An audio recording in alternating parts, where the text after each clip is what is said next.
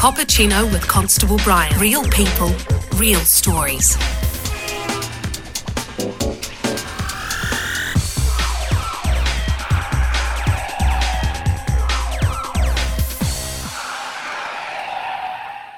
Okay, so my guest today for the Cappuccino today is an airline pilot, captain. He's a mountaineer, he's climbed Everest, he's an adventurer, an extreme marathon competitor, it'd be fair to say, a keynote speaker. He's raised money for Cure Kids amongst other charities. He's been a plane crash survivor, he's an author, TED Talk speaker, Cure Kids ambassador, a high altitude marathon runner. He holds the world record for that as well. So my great pleasure to introduce obviously the perennial unachiever of the year, Mike Allsop, to the Cappuccino podcast. Welcome, Mike. Thank you very much for having me. Now, normally we start off with a pop quiz hotshot round dedicated to what I think is the world's greatest police movie, which is Speed. That's because Keanu Reeves is in it. Yeah, he got a haircut. Yeah, and he's also John Wick. He's in Bill and Ted, and he's also Neo from The Matrix. So if you can find anybody cooler than that, let me know. So, question for you. First question for you. Are you Maverick or Iceman in Top Gun, and why? Maverick, because my nickname on Everest is Maverick. Nice, good work. Yeah. Who's the one adventurer that you actually look up to? Sirano Fines. Nice. Ex-SAS man, good boy. Yep. The last book read, and you can't have your own either. The last book read was by Kevin Guest, having Living an Awesome Life, I think it was called. Oh, yeah? Yeah. Cool. If I wasn't a pilot, I would be a doctor. Nice. Okay. Yeah. Good work. The one thing that scares the shit out of me is heights. Yeah, I've read that. Yeah. And yet you climb Everest, right? Good work. So you grew up in a single parent home in Auckland. Yep. What was that like as a kid? It was hard. It was very what's the way to describe it? I don't know. I was very shy, very underconfident. Would cry at the drop of the hat, just really unhappy young man for quite a long time. Yeah. When my parents split up, and it was really difficult because I had to step up as well. My mum wasn't very well, and when I was about 15, she broke a leg to put a spiral fracture in a tib and fibula. So I had to step up, and I remember getting an emergency driving license, and I couldn't drive very well. And the policeman in those days that was doing it was really nice to me and gave me my license. Yeah, so I had to step up then, big time, and it was difficult, very difficult. Now, I'm not saying that your dad did, but the question I'm going to ask you now is, because your book, High Adventure, is obviously about being a great dad, and I forgot to mention in your intro that in your book you stress again and again and again that you're a proud, proud father, and from one proud father to another, well done on that, because I don't think enough people say it. Why do so many men run from fatherhood, do you think? I don't know. I think in some ways, I can't speak for other people, and there's always three sides to one story, There's each person's side, and there's the actual truth.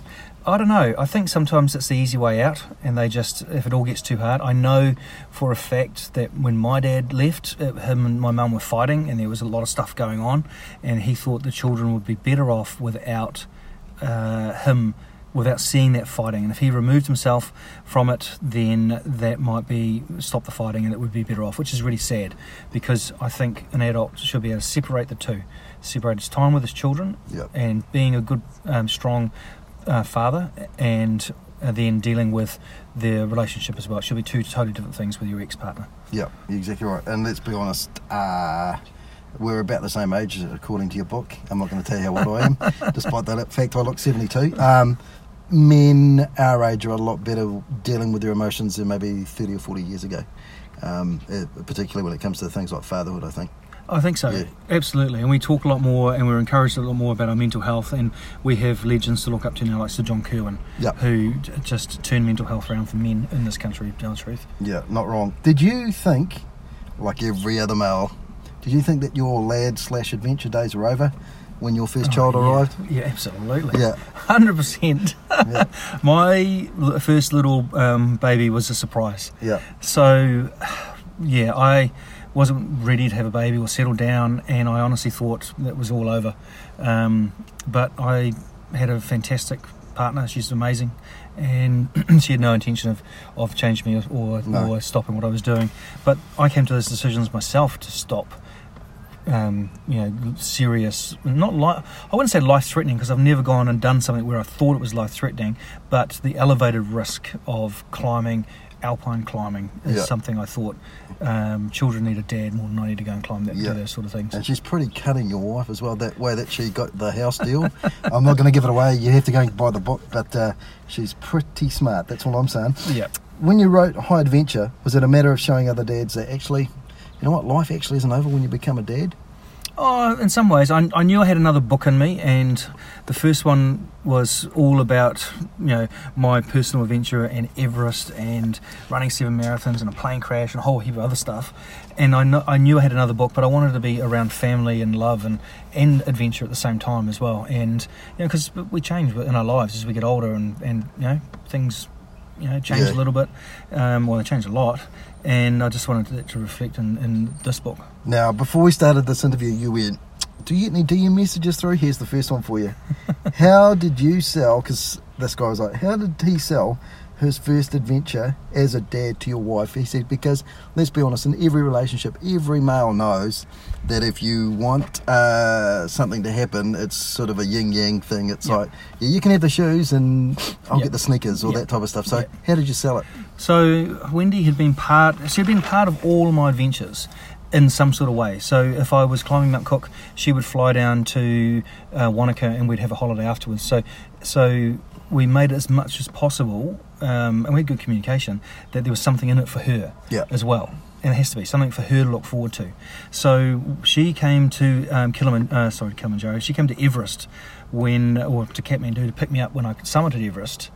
And that's where we sat down and sort of talked about maybe having these adventures with Ethan. Yeah. And it was all just part of the one-on-one. She knew, and she calls it my emotional tank, that she knew if my emotional tank was full, because I wasn't climbing anymore, I'd be a lot happier and more me.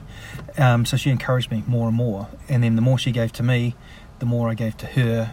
And she has her own dreams and her own mountains. Like, she loves Scottish castles, and single malt whiskies is her favourite. Love her already. Haven't even met her. Love it. Yeah. And so she loves that part of it. So then the more I encourage her, and someone has to start it. Yep. And I think we both started at the same time. So our merry-go-round goes around the way of giving. And the more you give to someone else, the more they give to you, and then the more you want to give to them. Yep. And it works that way. Good work. So if I said to Wendy, she was in the back seat, but she isn't. We've just got Erin from Unwin and Ellen in the back here, right? But if I said to Wendy, describe Mike to me, what do you think she would say? Well, she does it. I made a little movie called Chasing Altitude, which is on Vimeo, and she just says I'm very driven and very passionate about my family. Yeah. And when you come up with a brand new idea, or you say, hey, I'm off doing this, does she do what my wife does, where she just basically rolls her eyes and go, you go and do whatever you need to do? No, she goes, that's a stupid idea, I'm not doing that. Go on. But Defence Pitch, we used to go to Tycho in Kingsland when Ian used to own it. And we used to sit at this one spot, and it was our dream table. We used to order sake, order our little food, and we used to come up with dreams. And we used to write them down. And now as a couple, every New Year's, beginning of the year, the first couple of days of the year, we take a bottle of champagne, go to some little beach. Normally we might go somewhere, and we sit down and we write all of our dreams and ideas, both of us, down in a book. And then the next year we go back and have a look at it, and I've only been doing this a couple of years now. We've been doing it for a long time, but writing them down, and we'll go back and say, hey, we did that, or we didn't do that, or we changed our mind, and it works really well. Nice. And how many, as a percentage, roughly, how many of them do you reckon you take off every year? Oh, probably 80%. That's a good effort. Yeah. Yep. So when you first set out on Ethan's little trip, what were your extended family and wider circle of friends thinking? Were they going, Mike, you need to stay away from the beer, or that's the last time you have the sausages with the extra meat in them, or what? They thought I was a little bit crazy, but the interesting thing is, I wouldn't say the naysayers. I'd say the people that were concerned or had different opinions just didn't know what I was doing, so they didn't understand it properly. Yeah, so once they heard that it was very safe. We trekked to 11,500 feet over 3 days, when adult normally takes 2 days, and then we stayed there. We didn't go any higher. We went on little day trips around the place. I had 24/7 coverage with a doc back home to Ringamarr if anything happened, and I had doctor friends up there, so I knew what I was doing. Yeah. Now, obviously, I'm going to get his name wrong here as well, but Lama Geshe, yeah, features quite a lot in your book, and I'm also guessing your life as well, I'm assuming. Yep. Do you maintain contact with him, or do you just see him when you see him? Or No, he passed away in February 2018. Yeah. And he, so I was going to Nepal, and I went a couple of weeks early, and I went to his funeral.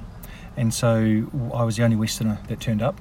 And it was a bit sad, actually, because thousands and thousands and thousands of people all spoke about him on Facebook and how much he meant to them, and one person, Westerner, turned up.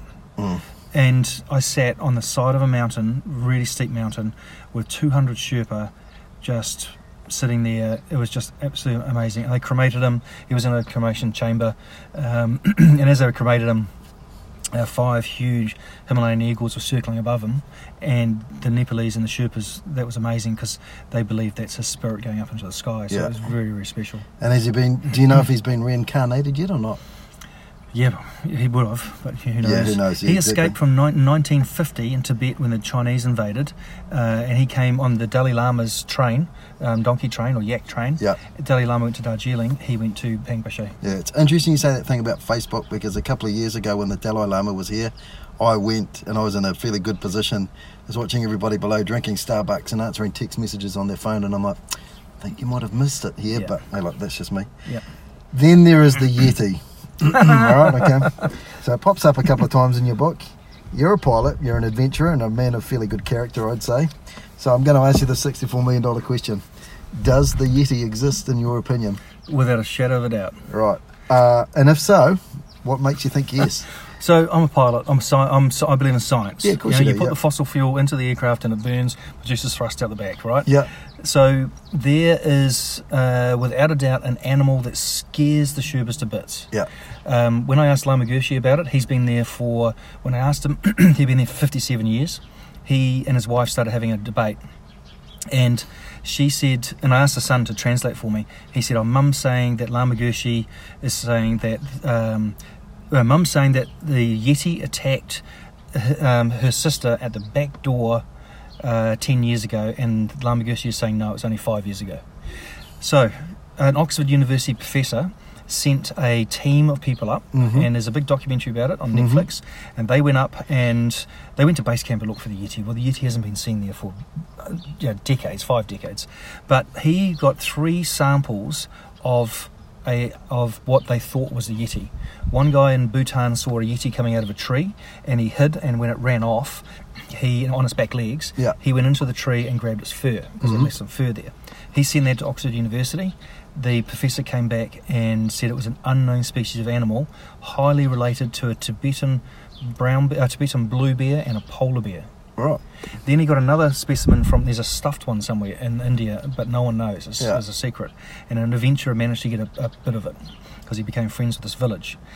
And he gave that to the Oxford University, and it's the same species of animal, and they're 1,800 miles apart. But they're the same species of animal, and it stands on its back legs, right?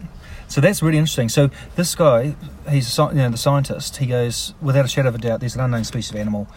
Nepalese call it the Yeti. Someone else calls it the chemo. Well, it's called the chemo in Tibet. The Indians call it something else, and so the Pakistanis. But he took the same technology to America with the Sasquatch. And he got 29 of the finest Sasquatch samples of scat, hair, whatever. And he said, I only need 1 to prove that the Sasquatch exists, and every single sample was matched to a known species of animal. There you go. So okay, right. Now, speaking of Yetis, and I'm not going to give the full story away because, like I say, it's in your book again. The hand replacement for the temple, right? When you spoke to Rob Fife and Sir Richard Taylor about replacing a Yeti's hand / and a little bit of a skull, what did you want to actually achieve with that replacement? Because I know that it was important for the temple because they were losing people coming into the temple and having a lock, and obviously the chance to get, not because we know that that's not important, but revenue from visitors wanting to have a lock. But was that what you wanted to achieve for them? Yeah. Just to give back to the community. The Sherpas are very proud people. If you give someone something, I gave a person $50. I had tea in his house, and I just wanted to give him some money to help him. Very, very poor and a very old man, and he tried to give me one of his blankets, and he only had 2 blankets. And so, you know, I wanted to find a way to give to them just so they don't feel like they have to give something back to me. Yeah. And so I thought if I remade these things, I could give them a little income back again. And it worked perfectly. It's fantastic. Now, at any stage, did Sir Richard Taylor or Rob Fyfe go, hang on, Mike, you want to do what? Because let's be honest, it isn't like the most normal request, is it? No. Excuse me, Mr. Lord of the Rings, can I have a Yeti's hand and a skull made? Because I want to take him up to a monastery or a temple up in Kathmandu. So I think, no, Rob Fyfe's he's an amazing guy, and he's so awesome with people. He was standing behind me in a pub listening to me tell someone else about it, showing someone in a book. And he goes, hey, we could do that. And because I said, one day I want to do this. And I went, I said, we don't have time. And he goes, yeah, we do. I'll introduce you to Sir Richard and see what he says. I said, I don't think he'd be interested, would he? I said, and I said 3 negative things. And then he just kept saying, we can do this, we can do this. And I thought, man, stop being so negative. And just, I went, yeah, great. And Sir Richard came back the next day, said, send us all the photos. Great. A week later, I flew down specially to Wellington to pick it up. Yeah. Can't argue with that, that's great. You've had some amazing adventures with your kids. What do you think you've learnt about them on those adventures? Just sort of roughly within sort of 4 or 5 words for each of your kids. And well, they're all individuals. Yep. So Ethan is sort of the trailblazer. Yep. He's the trailblazer. Maya is just solid. She's amazing. She really is. I've got to be honest, when I read the book, I was like, Maya reckons the one that's got all the spunk. Yeah. If you know what I mean. Yeah. She's like, yeah, I can get this done. Yeah, she's awesome. Yeah. And we just sit there, and all 3 of them are the same. We just sit there sometimes where we have a really nice bond. We don't even have to talk sometimes. Yeah. And Dylan he's a go-getter because he's extremely determined, probably the most determined of all of them. Yeah. When he focuses. So. Hey, that's young guys for you, though, isn't it? Yeah. Yeah, that's all good. And has Maya forgiven you for saying that the goats were off to a place called Slaughter? Yes. So I look on her face when I said it. Oh, dear. Yeah. No, that was quite good. That was a good piece of danthood, I thought. It's on a knife edge, that one. Now, there are lots of people that will say, hey, look, that's okay for Mike, but I can't afford to go to Kathmandu, or I'm unable to climb Everest as a dad. What would you say to them, those people that, said, oh, that's okay for Mike, he's all this. What would you say to those dads? So, going to Nepal is, I reckon, is probably the same price as going to Australia on a holiday. Once you get there, there's nothing to spend your money on. It's the 17th or 12th poorest country in the world. Yeah. So for $25 a day, that's basically all you need. Yeah. So it's just an airfare to get there, and the airfares are about $1,200. So these adventures in this book, they're not something that we decided to do. And then next month we just took the money and off we went. We saved up for them. They're over, sort of a decade and a half. And if someone's passionate about it, they can do it as well. Yeah. It's just little steps along the way. There's nothing to spend your money on. When you go into those mountains, you can take all the money you want. There's nothing to spend it on. Yeah. Yeah. Exactly. Yeah. You're right. There's no Dream World or shopping malls, roller coasters or anything else like that. And just for those of you who are listening to this and have decided, what, if Mike can, I can, make sure you get a copy of High Adventure, because it'll also tell you where to get the cheapest climbing equipment as well in it. That's all I'm saying. The other thing is the whole world, I reckon, revolves around relationships. It's the relationships you form and that you keep with people. And then when you want sponsorship, I've only asked for sponsorship twice and I've received it 3 times. Yeah. Really, really good sponsorship. And that is because of the value I've given to those companies, where it was almost impossible for them to say no. Yeah. And I exceed the expectations as well. So instead of going with a scattergun and emailing 200 companies asking for me to, just for example, sponsor me to Summit Everest, I'll just go and ask 1 or 2 and then give them so much value that they can't. Like Icebreaker, for example, we have a great relationship. They give me a lot of gear, and in return, I use all the gear. I've used it for all of my climbing, and it is without a doubt the best. Now, I can't say this because police aren't allowed to endorse stuff, but I've done dog mushing up in the Yukon. Oh, yeah. I tested Icebreaker's theory about, how it doesn't stink. So for a week and a half solid, I wore their gear running around after dogs and being thrown off the back of sleds and everything else. It doesn't stink after a week, and that's pretty good. Then, just because you're bored, you decide to do the 777 project, don't you? Thanks to Sir Ranulph Fiennes, who, I've got to say, when I read that bit in your book where you said, Sir Ranulph Fiennes said he did this, and I'm thinking, Yeah, and I remember reading his book when him and his partner decided they were going to go across the South Pole as well, but you decided to take the easy option. Can you explain to the listener what the 777 project was about? So the 777 project was 7 marathons in 7 days on 7 continents of the earth. And I read that, and I was looking for, I have these 3 pillars that I sort of function under. One is I allow myself to dream. Then once I know it, and then I find my passion. And then, so I was in that stage. I was just dreaming, and I call it feeding my funnel. And when I say feeding my funnel, I put all these ideas into like a big funnel above my head, good ideas, and then they get more and more refined. And I was just looking for something, and I read his book, and I thought, that's me. But I'd never run a marathon in my life. Yeah, 16 Ks was the longest you'd done, eh? Yep. And so I went out and I got myself a sponsor, got a logo, a website, all that sort of stuff, and then I went for a run, and everything fell apart. Mm-hmm. My knees hurt, my back hurt. I couldn't run. I walked back with the tail between my legs. But the second part of I do with my 3 pillars is I make sure I have a really strong plan, and I write it on a whiteboard so I can see it and touch it and show people it. And then that way it becomes real. So I stood in front of it while I sort of, had my hands on my knees panting, looking at the board, going, oh, I know what I'm going to do. And I'd written down in all these smaller parts, like a big sort of, just broken down to tiny parts. And one of them was to learn to run off YouTube. So I learnt to run off YouTube, mm-hmm. and I turned into a really good runner. But it has to be good for someone else as well. Lama Gershi said to me years ago, if everyone just gave a little bit more than they take, the world's a much better place. So I went to KidsCan New Zealand, and they were fantastic, helping underprivileged Kiwi kids. Yep. And so I'd be running and raising money and awareness for them. Great stuff. And then there were issues when you went to do the 7-7 project, weren't there? Especially with your health, like you just said, but you actually had a bit of a serious injury beforehand. What are you like as a patient? Are you a grumpy bear or just like a trapped tiger? No, I don't know. I'd have to ask Wendy that one. Yeah. Do you get frustrated at like being injured? I mean, I know that there's lots of people who are active, myself included. We get injured and it's like you've lost a leg because you're so frustrated you can't do something. Well, I'm more, my biggest problem if I look at it would be I'm super fit, and then I don't do anything for a while. And I'm super fit, and so I have these big peaks and big lows, and I've got to iron those out as I get older. Yeah. I think I'm okay. I'm very good with my my nutrition, my supplements. I really believe that we can't get everything from our diets. So I take a lot of supplements, and I'm sponsored by a company called Usana, and they're just awesome. Yeah.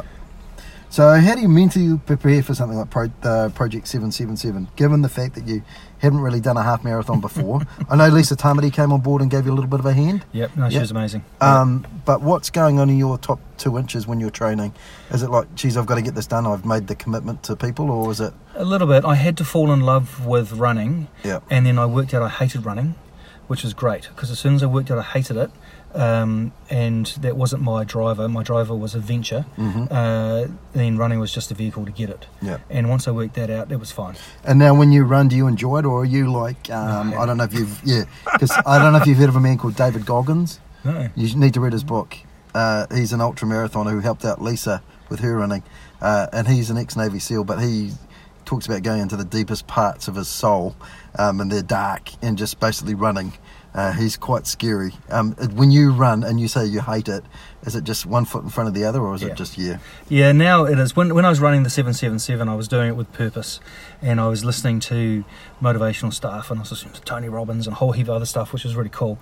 And I actually found that was my personal space. It was great. Yeah. Because for the project there was so much going on. The hardest bit was trying to manage everything as soon as I stopped running, because I didn't have a big team with me. I went on my own. Yeah. And so that was quite hard. And rather than focus on marathon number 1, which started off in the Falkland Islands, or number 7, where you had hundreds of people running alongside with you, let's talk about what most cops would talk about, the grind at number 4 and 5. All right. Number 5 is the worst. And what was going through your mind when you were at that sort of 4 or 5 stage? So it's like, geez, I've still got more to come here. The number 5 was in Morocco, and we started at 5 o'clock in Casablanca. in downtown Casablanca, and it's not a romantic city like you think it is. And we had to run through the night, and it wasn't that safe, to tell the truth. I was running loops around a McDonald's, 5k loops around a McDonald's, and a friend of mine was waiting for me there, and my feet started to hurt. Yeah. And what I was doing is my body was leaching all the magnesium and calcium out of my bones, and that's why my feet were hurting. And because we asked a doc afterwards, and so it was very, very painful. It felt like somebody had got my feet and just smashed them with hammers for hours and hours and hours. Yeah. And as soon as I started taking some calcium and magnesium, it stopped. So it was just a matter of at one stage it was just power pole to power pole. Yeah. Yeah. Which is, I don't know if you've heard of Sandy Barwick, the ultra marathon runner, who's a New Zealander. Yeah. She's same thing. When she was running, she always used to say, one lamp post, the next lamp post, and that's all she did. Yeah, and I did that quite a few times. In Chile, when I was sitting at 3 o'clock in the morning with a blown knee, I was a bit upset, and I had like 50 stray dogs around me, and I decided I'm going to get that next lamp post, and off I went. Yeah, great stuff. So your adventures have now become a bit of an Allsop tradition. How disappointed would you be if one of your kids spun around and said to you tomorrow, actually, let's go to New York City for a week. I'm kind of over the whole adventure thing. All I want to do is sit in a cafe somewhere, eat a giant piece of pizza, have an espresso, and then go to Times Square. You'd be like, what would your reaction be to that? Well, they do. That's the one that just walked past the back of the car. That's what he wants to do. Oh, cool. Yeah, he wants to just go and travel and chill out. But at the same time, he just says to me the other night, he just sat down and put his arm around me and said, I really want to go back to Kilimanjaro as well. Yeah. So they're all individuals. And I reckon kids are like rivers, man. You can't change the direction of them at all. They're flowing. You could maybe put a couple of rocks on one side and maybe make it slightly ripple towards one way, but they're actually on their own path. Yeah. And the best thing I can do is just open their eyes to it, show them a good example, and then, and try and bring them up as best you can. Now, you, like I said before, you grew up without a dad in your childhood. What would you say to all the kids who are in the same position that you were then, as a teenager now, to them? Believe in yourself. Just have belief in yourself. Believe in yourself. Just, focus on believing that you can do stuff. There's no such word as can't, is what I was brought up with. There's the youngest one. Yeah. There's no such word as can't. Don't be afraid to fail. The fear of failure has killed more dreams than actual failure ever has. Because people just don't start. Oh, I can't do that because I'm going to fail. Yeah. Well, then your dream's already dead. You haven't even given it a go. So the only failure is not trying. Get out, give it a go. And if the other thing is, if you don't give up, I honestly believe that you can't fail, because you're always working towards that goal, no matter what it is. And I know that you, just like lots and lots of people I've read about who are really high achievers, and I'll throw you in that bracket because you are, the writing down and that confronting you every time you see it in the morning and that type of stuff is a big thing. It is. I go through phases. Like, I've got a really awesome journal called Best Self Company, and it's only done for 3 months because they reckon you can't do it for more than 3 months, and you write everything down in it and that sort of stuff. I did that, and it sort of lasted a month. Yeah. You've got to find what works for you, because we're all individuals. Yeah. And some people are great with journals, other people are terrible with journals. I know for a fact, I did the biggest change for me would have been doing a little course on iTunes, and it's called Eat That Frog. Oh yeah. And it's by Brian Tracy. It's $6, and it stops procrastination. And what it does is you do your hardest task in the day first, and you pretend it's a little green live frog, and you've got to eat it. The more you look at it, the harder it's going to get. So you just do the hardest task first, list all your tasks, do the hardest one first, then you have endorphins are released, and you feel good, and you get into a state of flow. You can only stay in flow for maybe 45 minutes to an hour, and then or maybe a little bit longer, and you try and do 2 or 3 of those sessions a day, and that's where you get most of your work done. Great. Looks like I'm eating frogs tomorrow. Thank you very much, Mike. Now, when you do your writing process, do you keep journals when you do your adventures, or do you come back and go, right, I'm going to brain dump on all of this and write it out as best as I can, throw it out to a couple of people, maybe throw it out to Wendy so that she can get me right with the dates and the timeline and everything else, or how do you do it? A lot of it was in my head. I kept journals as well. Yeah, absolutely. But then, with Alan Unwin, the writing process, I've got a fantastic editor called Nick McCoy, and she's awesome. And so I would just brain dump it onto an iPad. Yep. And I can type with 2 fingers. And I describe it to my kids when they say, "Wow, Dad, you wrote a book." I'm like, it's like eating a chocolate elephant. one bit at a time. Yeah, exactly. You know, and they go, and I would sometimes force myself to write 500 words, and then I would get into flow. Yeah. Away I go. This time I found myself only being able to write in a cafe because I had to get rid of all the noise around me and then focus, and that really helped me. Yeah. And so I would just leave at 2 o'clock in the afternoon if I had a day off during the week, and I would, 1 o'clock in the afternoon, sorry, I'd write for 2 hours and go and pick the kids up from school. Yeah. And unlike high altitude, with high adventure, were you a little bit worried about the fact that this book might become sort of a guide to fatherhood, if you know what I mean? Because I know that there's lots of people who will read this book. They'll probably get it for Father's Day as well, and it's a great book, they should. But are you a little bit worried now that people are going to come and see like your TED Talks or everything else, and they're going to be like, so Mike, tell us about being a great dad and this? Because, I mean, let's be honest, all dads, myself included, make some horrible clangers of decisions. Oh, yeah. It's just part of being human. There is no book or guide for it. So were you worried by that or not? Or it didn't even cross your mind? No. Well, yes, it has crossed my mind, especially the last couple of, the last week or so with the media have been asking me about advice for parenting. I'm not a parenting expert by any way, shape or form. Yeah. You know, that guy's called Nigel. Exactly. He's awesome. Yeah. So I am an expert in taking kids on adventures and taking kids to Nepal and to Kilimanjaro, and I can tell people how to do that really well and really safe as well. Yep. So I just focus on those, and I'm happy to share my experiences. Yep. But we're like every family. I mean, my grass needs a mown. The kids won't go out and do it for me. That is what it is. Doesn't matter who you are, you're still doing the lawns. In your book, you say quite a bit. I started to think about being a good dad. And there's this famous sheriff in the States who, whenever he has his police department get young juveniles, as they call them in the States, the first thing that goes through the police officer's heads, he says, should be, where is that child's father? So if I said to you, with your thinking about being a good dad, could you tell us 3 things that you think good dads should possess? 3 things good dads should possess. Tough one, eh? Yeah. First of all, being there for your kids. Yep. Being dependable as well, so that they know they can depend on you. That's the second one, I think. And the third one is just have compassion for them. Sometimes you can't fix their problems for them. Yeah. I never forget Maya, she'll kill me for saying this, is she kept saying to me, she wanted to talk to me, and she would talk. And then she said to me, I said, why are you talking to me about this sort of stuff? You should talk to Mum about it. And she goes, no, Dad, she'll try and fix it. You just listen. Yeah. And I like that. That sort of made my heart melt, to tell the truth. Yeah. And so I didn't have, and stuff she was asking me, I didn't know the answers to for her. And so I just listened. Yeah. And so I think they should have someone to listen. The other thing is, the kids need an example as well, so they have to have an example to look up to. Firmly believe that you should not be your kid's friend. You should be a dad.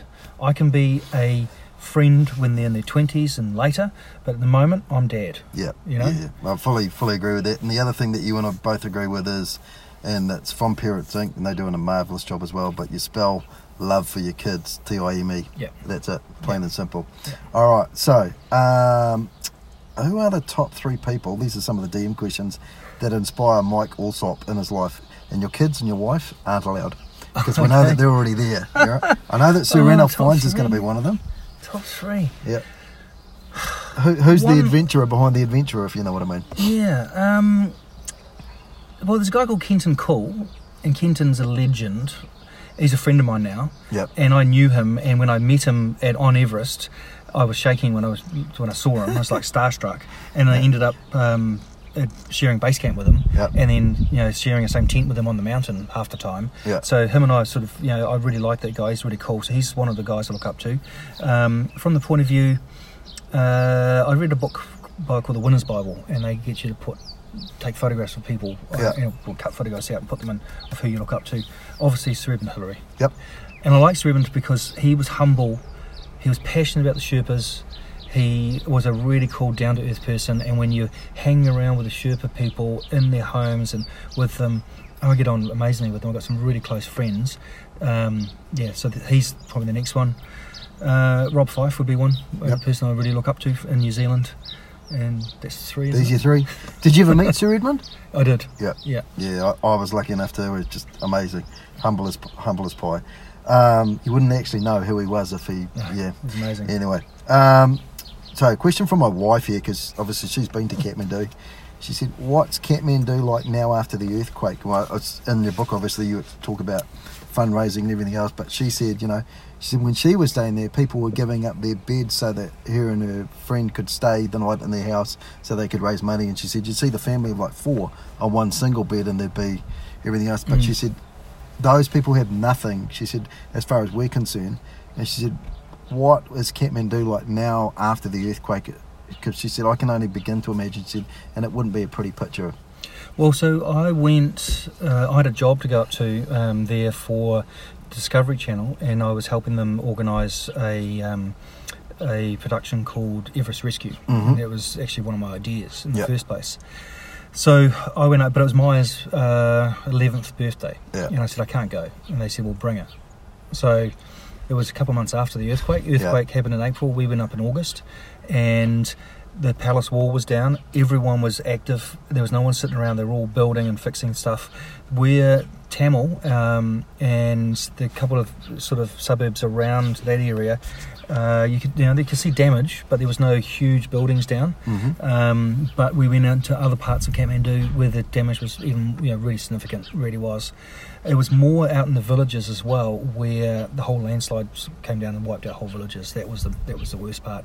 But the Nepalese are extremely resilient. They are just really resilient, and especially the Sherpa people. When you go to their villages in Pangboche, every single family has lost someone in the mountains, probably on Everest. And in the book I talk about Myers helping these old widows, and there's 8 of them left now, and they've lost their fathers, their husbands, and all of their sons on Everest. And so, they're very, very resilient people, really are. What advice would you give to somebody who's thinking about climbing Everest? Well, a couple of things. Do it the proper way. Go and get some professional help. Right from the beginning. Right, so there's 2 things. You got to have 2 roads. One, start a company. Start writing a book. Right, and then just keep a track of all your expenses, so that when you are ready to go and write your book, then you can, and you're ready to go and pay Mr. Taxman, which everybody has to. Then there's the fair expenses that come with that. So that's the first thing to go and do. Second one is go and give Adventure Consultants a call. They are the world's expert, and they're in our backyard. They're down in Wanaka. Give them a ring. They're amazing. And talk to them and tell them what you want to do, and then be passionate about it. And then I reckon it's a massive journey, and it will change you for the better, probably. And just never, ever, ever give up. Keep going, keep going, keep going. Get some really good experience behind you. Make sure that you know how to look after yourself on that mountain. Now with that, recent pictures of Everest and the queues going up to the peak. What are your thoughts on that? Because I don't know if you've seen it, but recently there was a documentary by one of the chaps from SAS Who Dares Wins called Ant Middleton, who climbed up Everest, and he almost died because the queues were that bad, and he said, it's the worst I've ever been. He said, I've been in some hairy situations, he said, but I just could not get down from that mountain because of the queues. What are your thoughts on the sort of commercialisation of the peak of Everest? Do you think they should stop? Do you think they should keep going, or do you think they should just do what you, what obviously you're doing, where people go to the base camp and they can make the choice of, I'm not saying that you say, oh yeah, let's go up the peak now, but they can stand at the base camp, have a look at Everest, and maybe in a couple of years' time go, actually, you know what, that's something I want to achieve. Well, the Nepalese, Nepal is very poor, so they get most of their income from tourism, and most of it's from Everest. So they don't want to cut down the numbers. That queue, I've seen another queue worse than that, or photos of a queue worse than that. No one's picked that up yet. A couple of years ago, and that's when the mountain was so out of condition that they couldn't climb the Lhotse face. They had to go up Nuptse, which is the mountain next to Lhotse, run across the Lhotse face because the rocks are coming down, and then climb Everest. So I think, and then that caused all the queues because everybody was squished into a very short weather window. I mean, the weather window is only 14 days, 10 to 14 days, and if you get bad weather, then everyone's going to be trying to climb at once. I don't think the numbers have changed that much. I think when I went, there was 500 people at base camp, and that's what I've heard, similar numbers now. So all I know is Kenton Call. He was sitting at home, tucked up, back in England, already summited when that queue happened. Yeah. So, and I've heard from other people as well, all the onto it outfitters and guiding companies weren't climbing that day because they knew there was going to be big queues. Yeah. So, and the other thing is, if you are in a queue and you're unfortunate enough to be stuck there, and that is the difference between life and death, well, then you've pushed the limit way too far already. Mm-hmm. You know, so that's, yeah, but it's easy to say sitting here in a nice warm place. Exactly. Hey, look, we'll take it. It's all good. Yep. So, so what's next for Mike Allsop?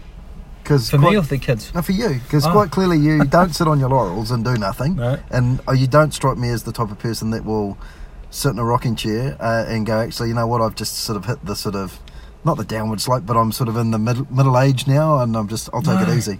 Mate, this stuff's just beginning. Yeah. You know, 60 years' time, all the kids are gone. Yeah, exactly. No, so the next thing personally for me is when he said next year, no adventures.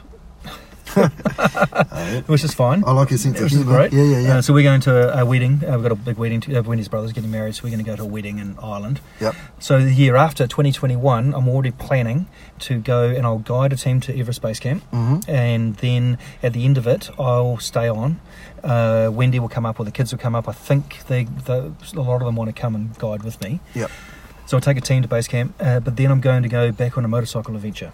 Nice. So it's a Himalayan motorcycle adventure, and we're going to go to a valley called the Mustang Valley, which is up toward the western side of Tibet, and there's a whole lot of sky caves, and there's a huge sort of sheer cliffs, and they've got caves in them, and there's 10,000 of these, and only 600 have been explored, and we want to try and explore some unexplored nice. Caves.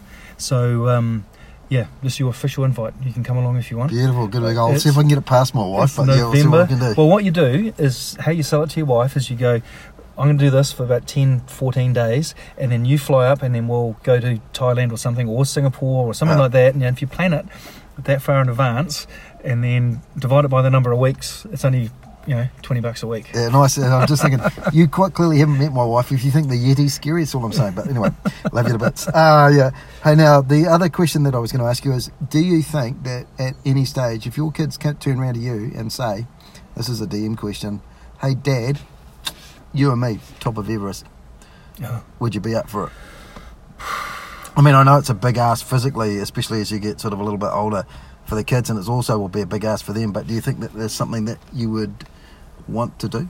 No, because I'd never tell them no, because then they'd want to do it more. Yeah, of course they would, yeah. Wonder who they get that from. Yeah. Yeah. No, you wouldn't want your kids climbing Everest, tell the truth, because you roll the dice. Yeah. But in saying that, I'd go back in a flash. Yeah. I would be there tomorrow if I didn't have kids. Yeah. Right? But my heartstrings aren't being pulled to go back because I've made that decision. It's fine. Yeah. But no, it's very, very full on. And the other thing is the climate's changing.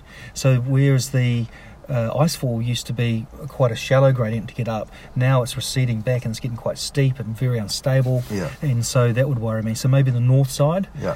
But if they were going to do it, hey, I can't stop them. No. But I'd make sure they did it properly. I'd make sure they went with someone like Adventure Consultants. Yeah. And I'd make sure they went with somebody that really knew what they were doing, that had the experience to go up there. Right, final question for you, and it's the question we always do on the Cappuccino, so I can throw my book away, is this. The day of reckoning has come for Mike Allsop, and strangely enough, you're in your casket, but you can hear what people are saying about you. What would you like people to say about Mike? What would I like people to say? Yeah, what would you like them to say? Yeah, not what will they say, because it's a little bit, I'm sure if I'm there and I'd say, what will they say, it's not going to be tidy, but what would you like them to say? I like them to say he gave more than he took in this life. To sum it up, that'd be it. You can't ask any more than that. Mike, thank you very much. It's been an absolute pleasure to have you on. Keep up the great stuff, and especially, I think, keep up those great messages for dads. I know that you have said that you didn't write the book, but for me as a dad, having read that book, it's pushed my scope out a little bit more as well. I think some people think that an adventure in fatherhood is actually just sort of going down to somewhere like Mount Eden, and if you think big, then it's going to happen, isn't it? So, awesome. Thank you very much for being on the Cappuccino. Appreciate it. Thank you very much. Cheers. Mike Allsop's amazing book, High Adventure, is now available at all good booksellers, and you can follow Mike at www.mikeallsop.co.nz. Make sure you go and check it out. He really is an amazing New Zealander.